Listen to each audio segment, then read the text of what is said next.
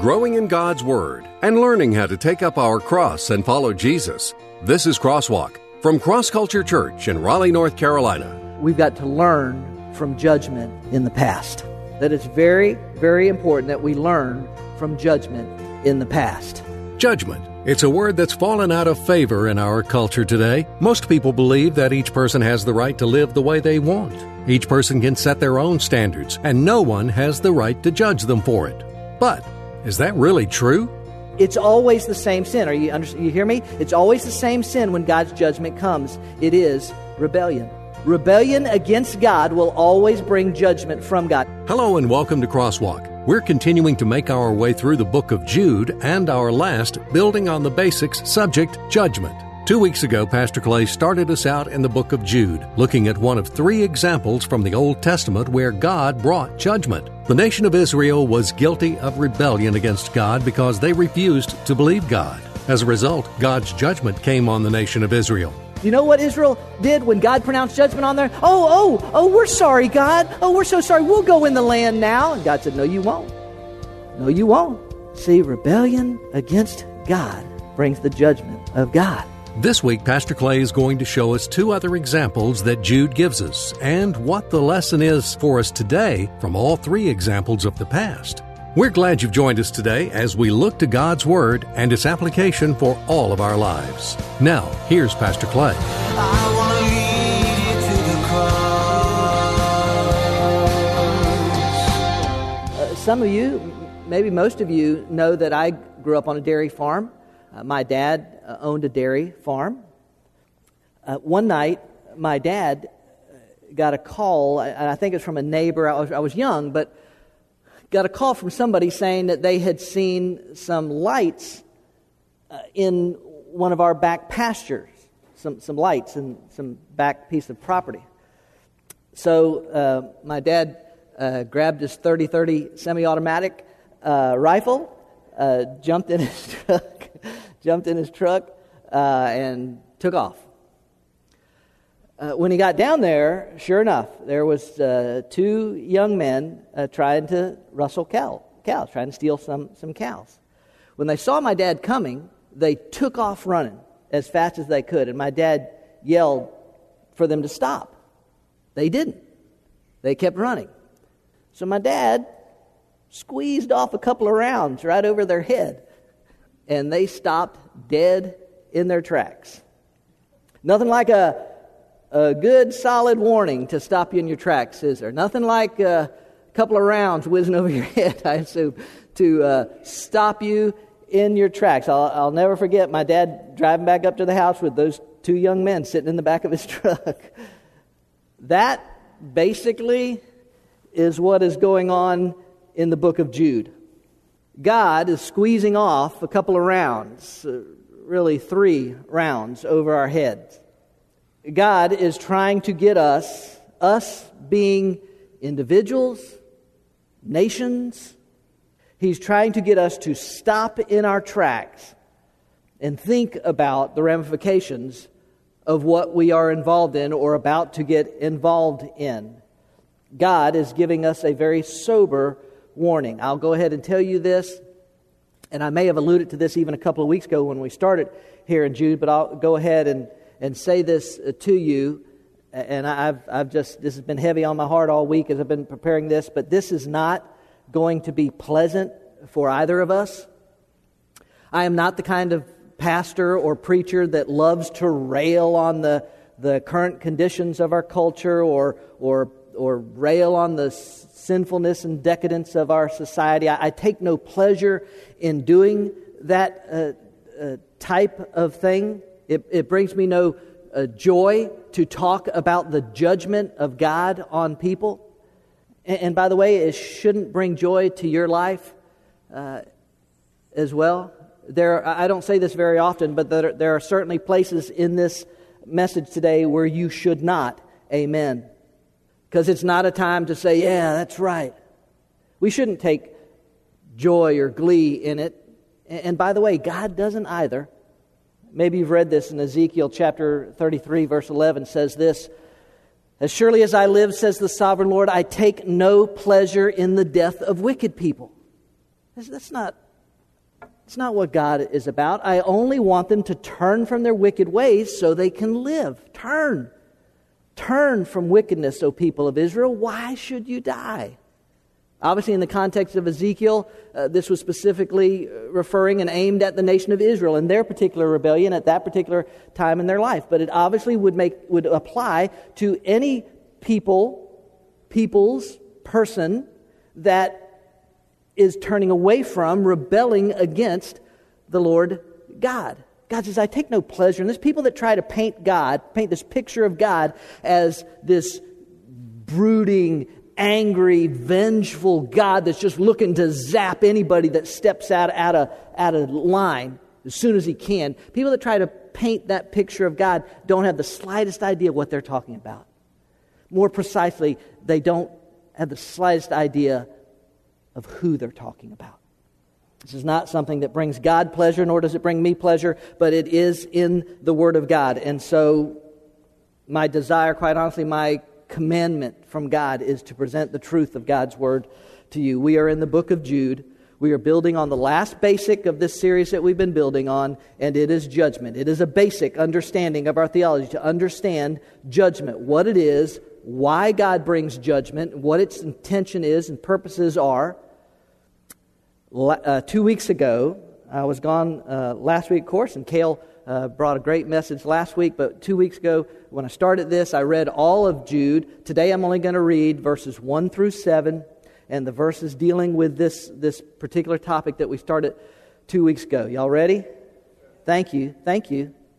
Look at me. Thank you for being here.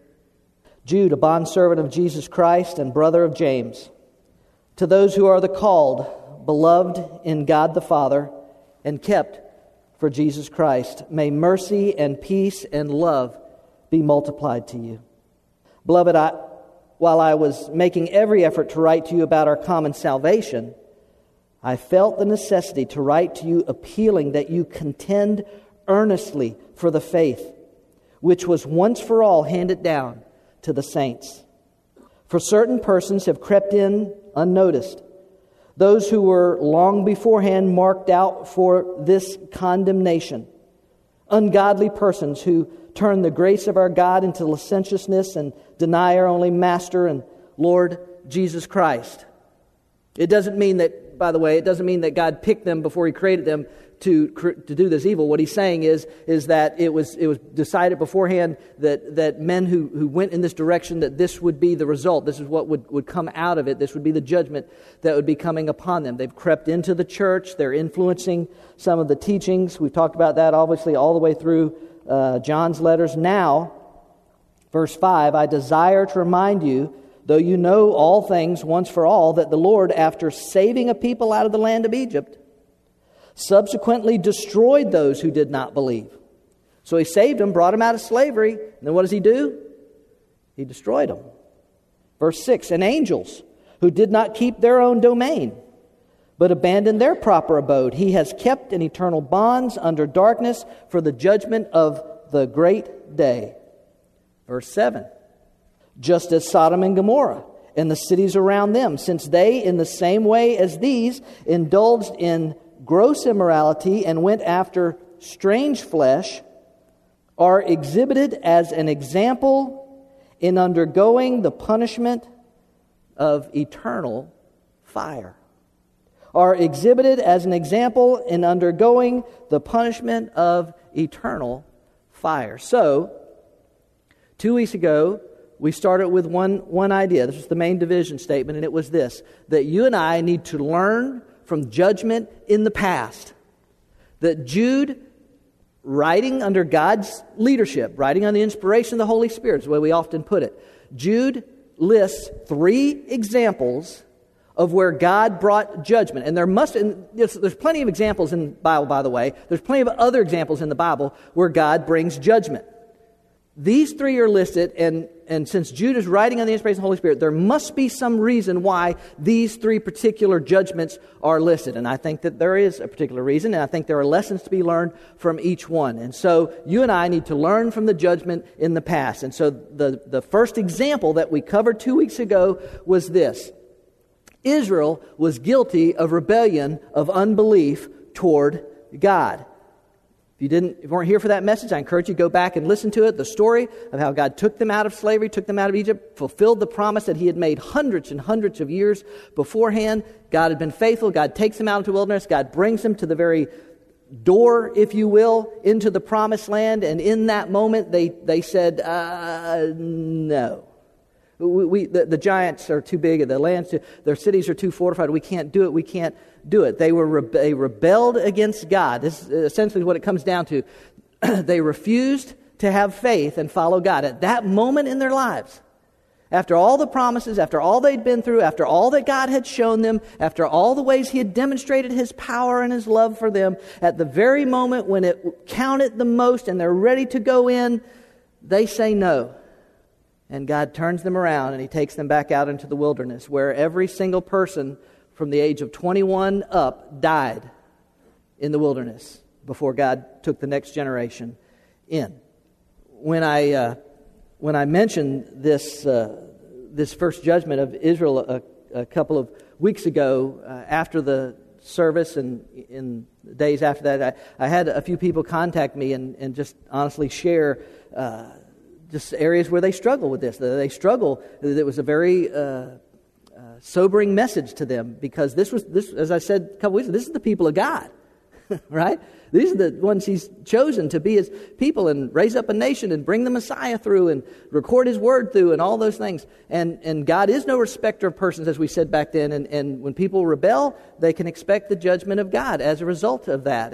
And some people came to me and said, I struggle in this area of my life, or I struggle in that area. Can I say this to you? I appreciate very much your honesty. I really do. Just your honesty with yourself, with God, and even being willing to be honest with me. And quite honestly, there were probably others of you, if you were here, that perhaps felt some conviction about some area of your life where you're not following God, you've not been willing to follow God in that area of your life, who didn't come to me. So can I just remind all of us? Can I just remind all of us of this passage in Hebrews chapter 11? A man or woman, a person cannot please God unless he has, would you say it please, faith. Cannot please God unless he has faith. Anyone who comes to God must believe that He is, and that one must also know that God gives what is promised to the one who keeps on looking for Him. In whatever area of your life it is, where the faith has to be applied. If you're struggling in that area, if you're not following Him into that area of your life, it's rebellion. I'm sorry, plain and simple. God says it's rebellion. You're refusing to believe me about this or that or that area of your life. And I know what our tendency is. Our tendency is to say, well, that's a little strong, Clay. I mean, rebellion? I mean, I believe in God. I'm here today, aren't I? I mean, I serve Him in an area of ministry. I'm trying to do the right thing. It's just this one area that it's just really difficult for me, and I'm struggling in this area, and it's just this one area that I just haven't been willing to follow God in my life. It's not really rebellion. I was thinking about that. I thought, yeah, that's probably what the people of Israel said just before God turned their butts around and marched them out into the desert where they would die. This is hard. I know, because I know there are areas of my life where I can let rebellion come in if I'm not careful and refuse. Oh no, God, I'm comfortable right here, right now. I can't take that step. By the way, this is kind of a catch-22, but God loves us, and so He knows what He's doing. When He finally gets you to when He finally gets you to do that, right? Guess what? He's pushing you again, because there's another one coming. Because that's what He's trying to do with us. It's where He's trying to take us further than where we are. And we tend to just like, yeah, I'm good. Settle in here. Especially us men, right? We're like, so that was Israel's sin. That was the first example. And God says, don't do it. Don't go down that road. I don't care whether you may be my child, but if you're rebelling against me, you can just know that I love you too much to let you stay in that rebellion. All right, that was the first example. Let's look at the second one, the first new one that we're dealing with today. But it is this. The angels. The angels were guilty of rebellion against the authority of God. That was the second example there, I think, in verse 6. The angels were guilty of rebellion against the authority of God. Now, in that text, I don't have time to deal with it maybe to as much of an extent as would help, but there's a lot of different ideas of people saying, well, what is this? What was this rebellion? What's it referring to? And is it this or is it that? I believe that the plainest understanding and interpretation Jude is probably referring to the events that are recorded in Isaiah chapter 14, I think it is, where Lucifer, now known as Satan, rebels against God. And in the process, he convinces a significant number of angels. Matter of fact, Revelation chapter 12 tells us, however many it is, it tells us 1/3 of the angels sided with Lucifer, with Satan. They took his side. Listen, I have no doubt that Lucifer sold them the same lie that he later sold to Adam and Eve. And it was this: you don't need God. You don't have to come up under his authority. You can be your own God. That, in essence, is the story in Genesis chapter 3. It's the story, I believe, here. You don't have to follow God. You don't have to submit to God's authority. You can make your choices. You can do what you want. You can, in essence, be your own God. Whether we're talking about an individual or a nation or whatever the case may be. I'm quite sure that Satan sold them the same lie they sold Adam and Eve. And the text tells us in Revelation 12 that 1/3 of them sided with him. They took his side and they rebelled against the very authority of God. Because, here it is, the angels refused to submit and surrender to God. That's what it's always coming back to when the rebellion is in the area of authority. Refuse to submit and to surrender to God. The word angel, some of you probably already know this, but the word angel, by the way, simply means messenger. They were the messengers of God. They were specially created creatures that God used primarily to be in his presence, to deliver God's message to mankind and his purposes, to see those fulfilled. Apparently, Satan convinced them that wasn't good enough, that they should be in the presence of God. Wasn't good enough that they get to be messengers for God and deliver God's news of his purposes and plans. They could do better than that. They could be their own gods. There it is. It's always coming back to that reality. That I don't have to submit, I don't have to surrender to God's will for my life. I can make my own choices. Does that sound familiar? Our culture is saturated with that idea. That I can be who I want to be. I can make my own choices. And it's my life to live the way I want to live. It's refusing to submit and surrender to God's authority in a person's life. When a person says, "Well, I don't want to. I don't have to submit to God's authority," they are, in essence, saying, "I can be my own God," which then leads you're off into essentially into idolatry, worshiping yourself, saying that I am the center of my universe. I'm all that matters, and what the choices I want to make are the choices I want to make. And listen, I know that we've been conditioned. And I want y'all to listen to me, particularly younger generations, millennials and Gen Xers, middle schoolers, high schoolers. I want y'all to listen to me because I know we have been conditioned to believe that is correct, that every person should have the right to make their own choices, to live life the way they want to live, to be their own authority, I can make my choices. I can be my authority. Listen to me. They don't have that right. You don't have that right. I don't have that right. Not if there is a God. And I'm always coming back to that argument. Not if there is a God. If there is a God who created everything and is over everything, then he is the one who gets to set the rules. And to rebel against his authority is refusing to submit and surrender to his authority in your life. And God takes it very, very seriously. Okay, let me get to the third example. I mean, I think you understand the angels and what their problem was and their refusal to submit to God and what caused. By the way, I should say this. We know that this is true. We know that there are still demons, fallen angels, demons active in the world today. The text says that God, I think in latter part of verse 6, says that God kept them in eternal bonds under darkness for the judgment of that great day. So some of them, I have my speculation that probably the majority of them are kept in darkness under bondage. You remember a couple weeks ago I said that there are two aspects of God's judgment. There is His eternal judgment, the fact that someday God's going to wind this whole thing up and everybody will stand before Him and will either stand cleansed in the blood of Christ or we will not. And angels are already under His condemnation for their choices. But I said there's eternal judgment, but there's also temporal judgment. They're all also examples or times when God deals with a situation right then and there for a reason. There in verse 6 it says when they rebelled against God, God put however many of them into bonds, into darkness. By the way, just if you were here a couple weeks ago, you remember I said this. Do you notice that the angels essentially got exactly what they asked for? What came in their judgment was actually what they asked for, because what they were saying was, I don't want to answer to God. I don't want to be in the presence of the light of the world. And so God put them in a place of utter, total, complete darkness. By the way, I am of the belief that is at least part of what will make hell hell. You know about that? What makes hell hell? At least part of what makes hell hell is the reality of the absence of God's presence.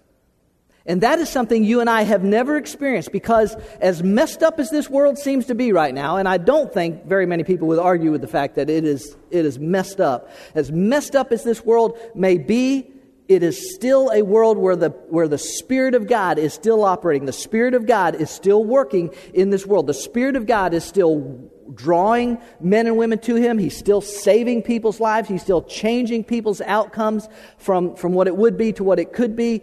God is still working. But for those angels, they got what they asked for.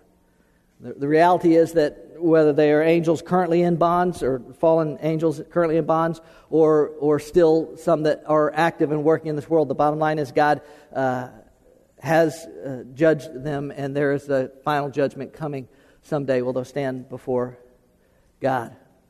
It's rebellion against the authority of God. Ask yourself this question. And I know we're talking primarily, it's easy to look at the culture and say, well, yeah, you can certainly see where our culture is rebelling against God. That's certainly true. But ask yourself about your own life. Am I rebelling against God in the area of authority?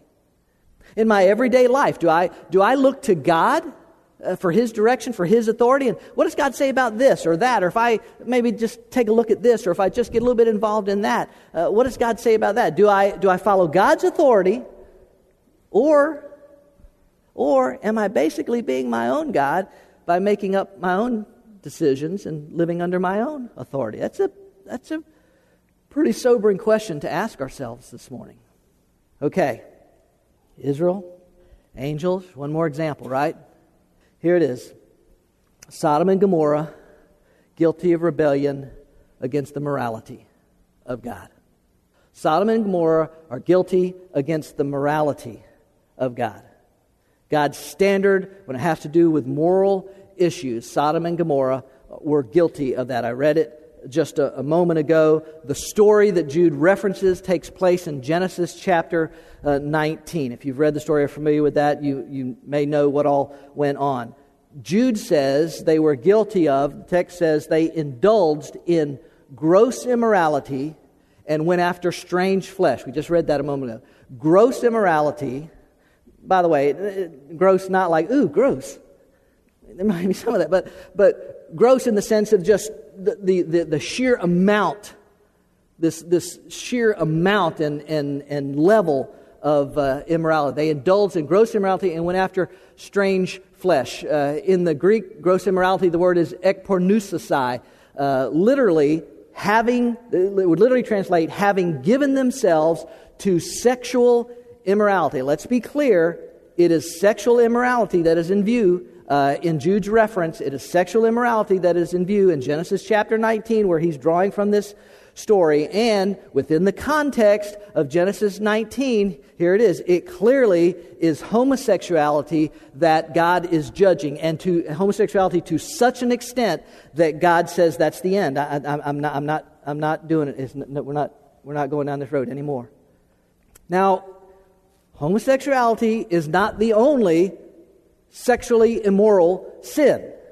We all know that. There is premarital sex is not what God designed or wants for her life. Extramarital sex is not what God wants for our life. Homosexuality is not what God wants for our life, and that is clearly what's going on here in Genesis 19. This was their problem, and this is always the problem when it comes to immorality. Okay, here it is. They refuse to acknowledge and accept God's standards. That's what it's always coming back to when we're talking about immorality of any type. But in this context, clearly it's sexual immorality. They refuse to accept, to acknowledge, and accept. And those can be two different things. Some people can say, well, yeah, that might be what God says, but I want to do this. No, acknowledge and accept God's standards.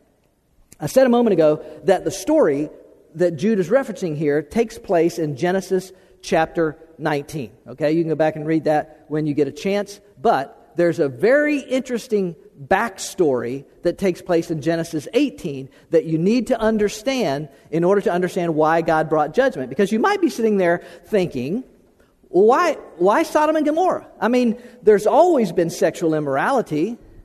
There's always been people doing things that God doesn't want, and there's always been small percentages or pockets of people practicing homosexuality pretty much throughout human history. So why Sodom and Gomorrah? It's a good question, because it's true. There's almost always been sexual immorality, and there's always been, to some extent, homosexuality practiced here and there throughout human history.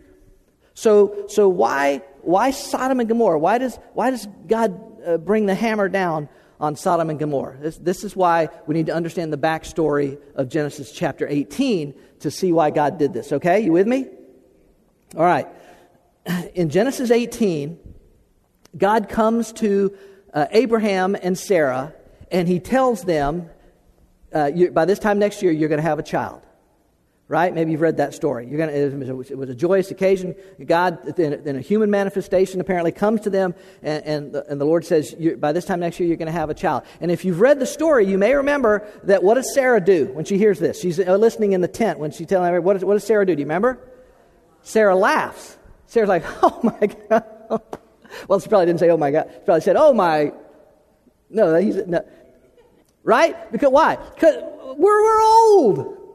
We're way past childbearing age. If he'd have come when we were 25 and said that, okay. But I mean, we're old. We're past childbearing. We can't have children, right? We're back to that faith thing, right? We're back to that faith thing. Well, anyway, so when God confronts Sarah about it, he says, Sarah, you laughed. Why'd you laugh? And she tries to deny it. No, I didn't laugh. I hiccuped or something. I don't know what she says. But she says, no, I didn't laugh. And in the middle of that, here's what you want to get this before we move on. In the middle of that, God makes this statement that every single one of us need to remember, that you need to remember, that I need to remember in those moments in our life when something seems impossible to you. Have you had any of those? This beautiful promise in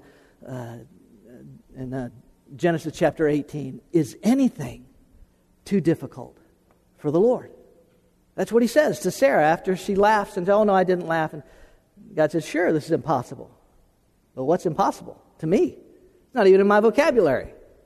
So, anyway, that's just a sidebar word of encouragement to you. So anyway, God tells him, you're going to have a child. And then he gets up and he's about to leave when seemingly out of nowhere, God just says this, beginning, I think, in verse 17. God says, and the Lord said, shall I hide from Abraham what I'm about to do? He's talking about what he's about to do to Sodom and Gomorrah. Shall I hide from Abraham what I'm about to do? Since Abraham will surely become a great nation, a great and mighty nation, and in him all the nations of the earth will be blessed. Watch this. For I've chosen him. Why? In order that he may command his children and his household after him. There's a good word, men. command his children and his household after him to keep the way of the Lord by doing righteousness and justice, by acting morally the way God would want. Watch this. Why? In order that the Lord may bring upon Abraham what he has spoken about him. Do you see what he's saying? In other words, God's saying, I'm going to tell Abraham what I'm about to do to Sodom and Gomorrah so that Abraham and his descendants after him will learn this truth, that they need to walk in my way, that they need to live their life according to how I've designed them and what I've said is best for their life, by the way. It's not just God, when the rules, the moral standards that he sets are there for our good. He says, I'm going to tell Abraham about this so it will be a lesson to them so that they will learn, so that they will do and live their life the way I want them to live, so that I can bring upon them the blessings and all the things that I've said I was going to do for him. Do you see what he's saying there? Ladies and gentlemen, this is a very important truth for your life and my life. That if we want to experience the presence of God in our life, if we want to experience the power of God in our life and his promises to us, if we want to have what God says that we can have, we must choose to live life his way. We have to choose his standards, so that I can do what I've said I will do. God, there's so many things God has said he will do for you. But you've got to choose his moral standards.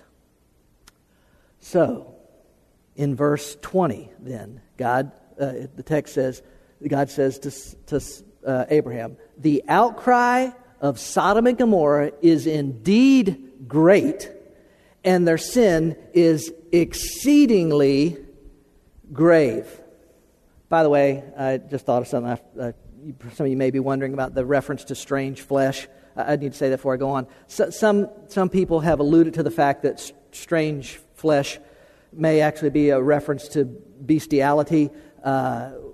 I can't definitively say whether that was going on or not going on in Sodom and Gomorrah and the cities of the plain. What I can definitively say is that Genesis 19 in its context is referring to the sexual sin of homosexuality. That clearly is going on. Whether other things were going on, and if you don't know what I just made reference to, if you don't know what bestiality is, good. But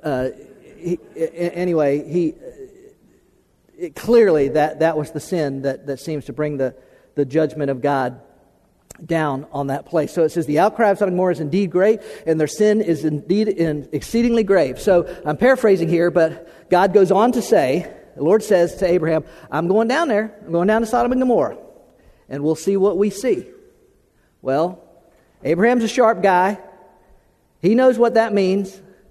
He knows what's going on in Sodom and Gomorrah. I'm convinced that he knows what's going on in Sodom and Gomorrah. Maybe he's been there himself and experienced it, but we know that he has a nephew named Lot who's living there. And Abraham knows when God gets down there, it is not going to go well. And remember, God already knows all this stuff, but he's trying to show Abraham, he's trying to give Abraham an example of this. So the Lord says, when I get, we'll just see what we see when we get down there.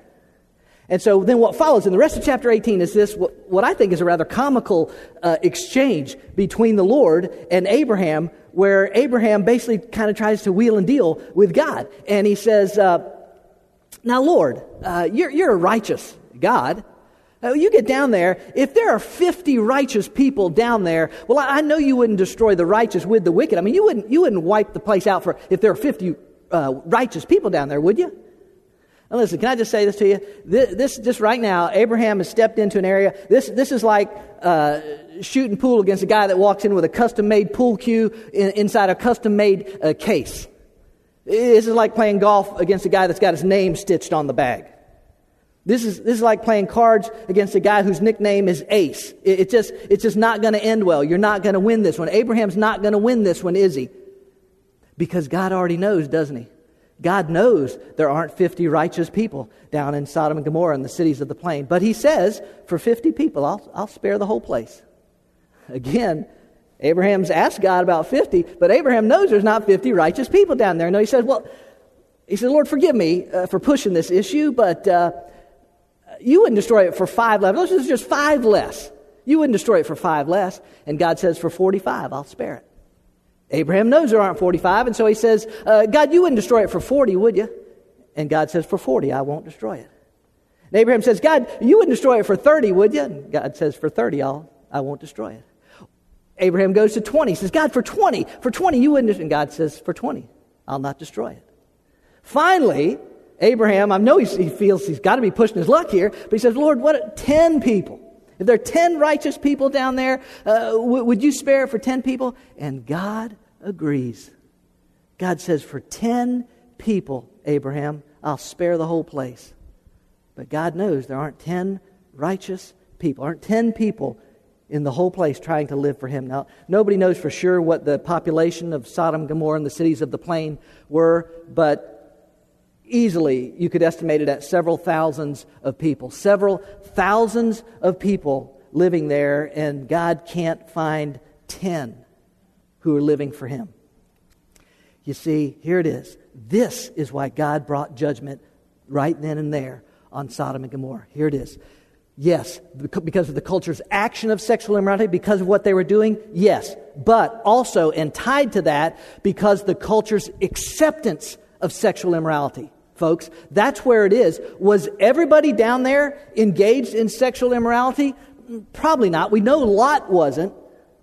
But sexual immorality, and particularly homosexuality, had become so pervasive. It had become so much a part of the culture. It had become so accepted in that culture that God was going to literally rain judgment down on them right then and there.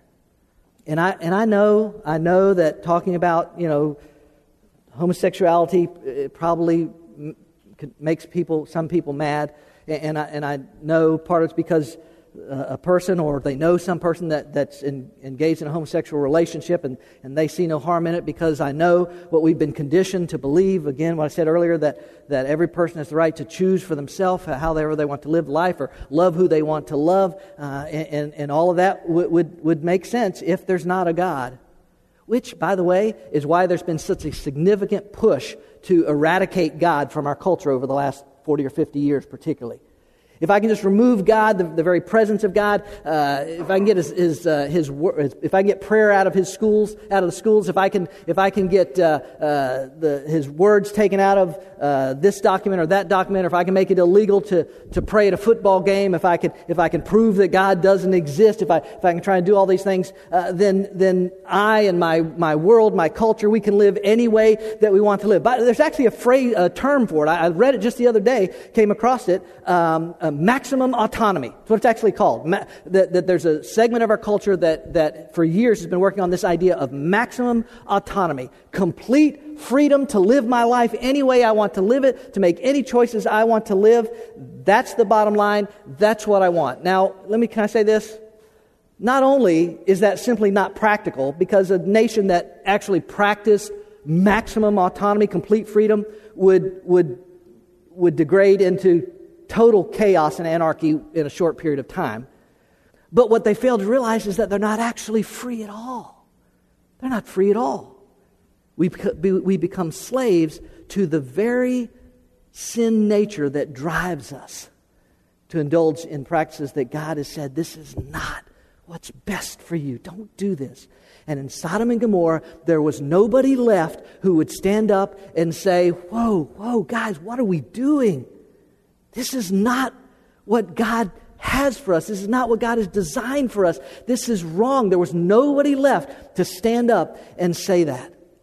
Now, some people who try and explain away this text here in Jude and in Genesis 19 have tried to imply that this is really not about sex at all, that the men of the city, and you have to go back and read the Genesis 19 account, but the men of the city were mad because Lot had taken them into his home as soon as they came into the city, and they hadn't got a chance to meet him. They were just mad that they didn't get to meet him, and so they wanted the men to come out so they could meet him.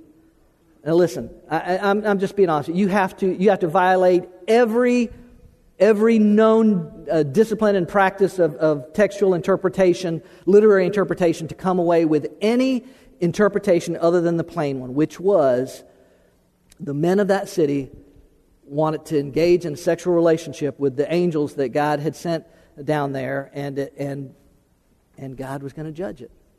God was going to judge it. It's refusing God's standard of morality.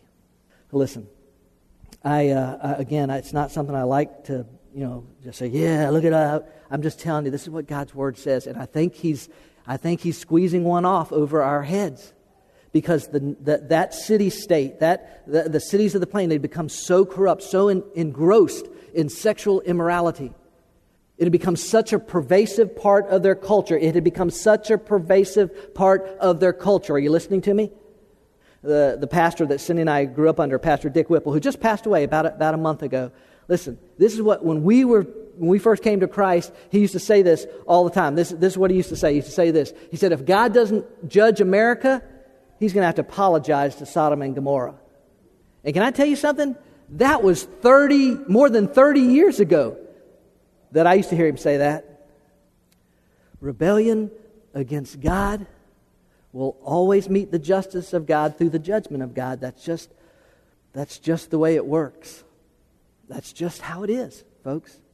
He loves us too much to not judge us and to at least show others, I'm serious about this. I'm serious about what my standards are and why you need to live this way. Let me show you real quickly just a couple passages of scriptures to remind you that it's throughout God's Word. 1 Samuel 15:23. This is spoken to Saul, he's the king of Israel, man. Rebellion is as sinful as witchcraft, and stubbornness as bad as worshiping idols. So because you have rejected the command of the Lord, He has rejected you. And Saul was removed as king of Israel. He actually killed in battle. Look at this one, Isaiah chapter 1. Where will you be stricken again as you continue in your rebellion? He's saying, through the prophet Isaiah, he's saying to the nation of Israel, goodness gracious, said the whole head is sick and the whole heart is faint. He says, how long are you just going to keep going through this and me having to judge you and bring discipline against you, and you just keep right on? Look at this one. In Jeremiah chapter 28, this is spoken to a prophet by the name of Hananiah. It says, Therefore, thus says the Lord, behold, I am about to remove you from the face of the earth. Uh-oh. If you hear that, it just, okay. Behold, I'm about to remove you from the face of the earth. This year, you're going to die because, why? You have counseled rebellion against the Lord. Hananiah told the people that God wanted them do something or one thing or another, and it was exactly the opposite of what God wanted to do. It was rebellion. And so God said, I'm about to remove you. That's Jeremiah 28:16. By the way, you know what Jeremiah 28:17 says? And that same year, he died. I'm just telling you, God takes this seriously. One more, you need to see this in Galatians chapter 6. Do not be deceived. Oh, God's a God of love. Oh, God's patient. Oh, God's not going to do this. Oh, do not be deceived. God will not be made a fool, for a person will reap what he sows. I'm telling you, it's not pleasant. I'm just telling you, it's the truth. It's what God says. So, here it is. Let's look at Israel. What are they guilty of? They're guilty of rebellion, of unbelief toward God. Angels, they're guilty of rebellion against the authority of God. Sodom and Gomorrah, guilty of rebellion against the morality of God. It's easy to look at our culture and say, wow, boy, do they need to hear this message. And they do. They do. Listen, there was nobody left to stand up and say this is wrong. And if you're thinking, what the first thought that came to my mind as I was writing that out, and I was thinking, if I was listening to this, my first thought might be, whether it's a high school student or a person at work, and the subject of homosexuality comes up. If I stand up and say, no, this is wrong. That's not what God says. God doesn't say that everybody has a right to love whoever they want. God says He created them male and female. If I stand up and do that, I'm going to be accused of being, say it. What am I going to be? You're a homophobe. You're a homophobe. You're a homophobe. Listen to me. After studying this text and looking at the account in Genesis 19, let me say this to you. I am a homophobe. I'm not afraid of the people engaged in the immoral practice of homosexuality. They're simply being deceived by Satan, by the world, and by their own fleshly desires. I'm not afraid of them, but I am afraid that our nation has become so accepting, so tolerant of a sexual standard that is so opposite of what God has said. I'm afraid that God's judgment may fall on this nation very soon. And I'm not a doomsday predictor. I'm not, I know I've read the back of the book. I know we win and how it ends up, we being followers of Jesus, not Americans. But I'm just saying to you that God won't be mocked, whether it's a person, whether it's a nation. The question, here we go, we'll close. The question that I want all of us to ask ourselves, am I rebelling against God in the area of belief, in the area of authority, or in the area of morality in my life? Is there something in my life?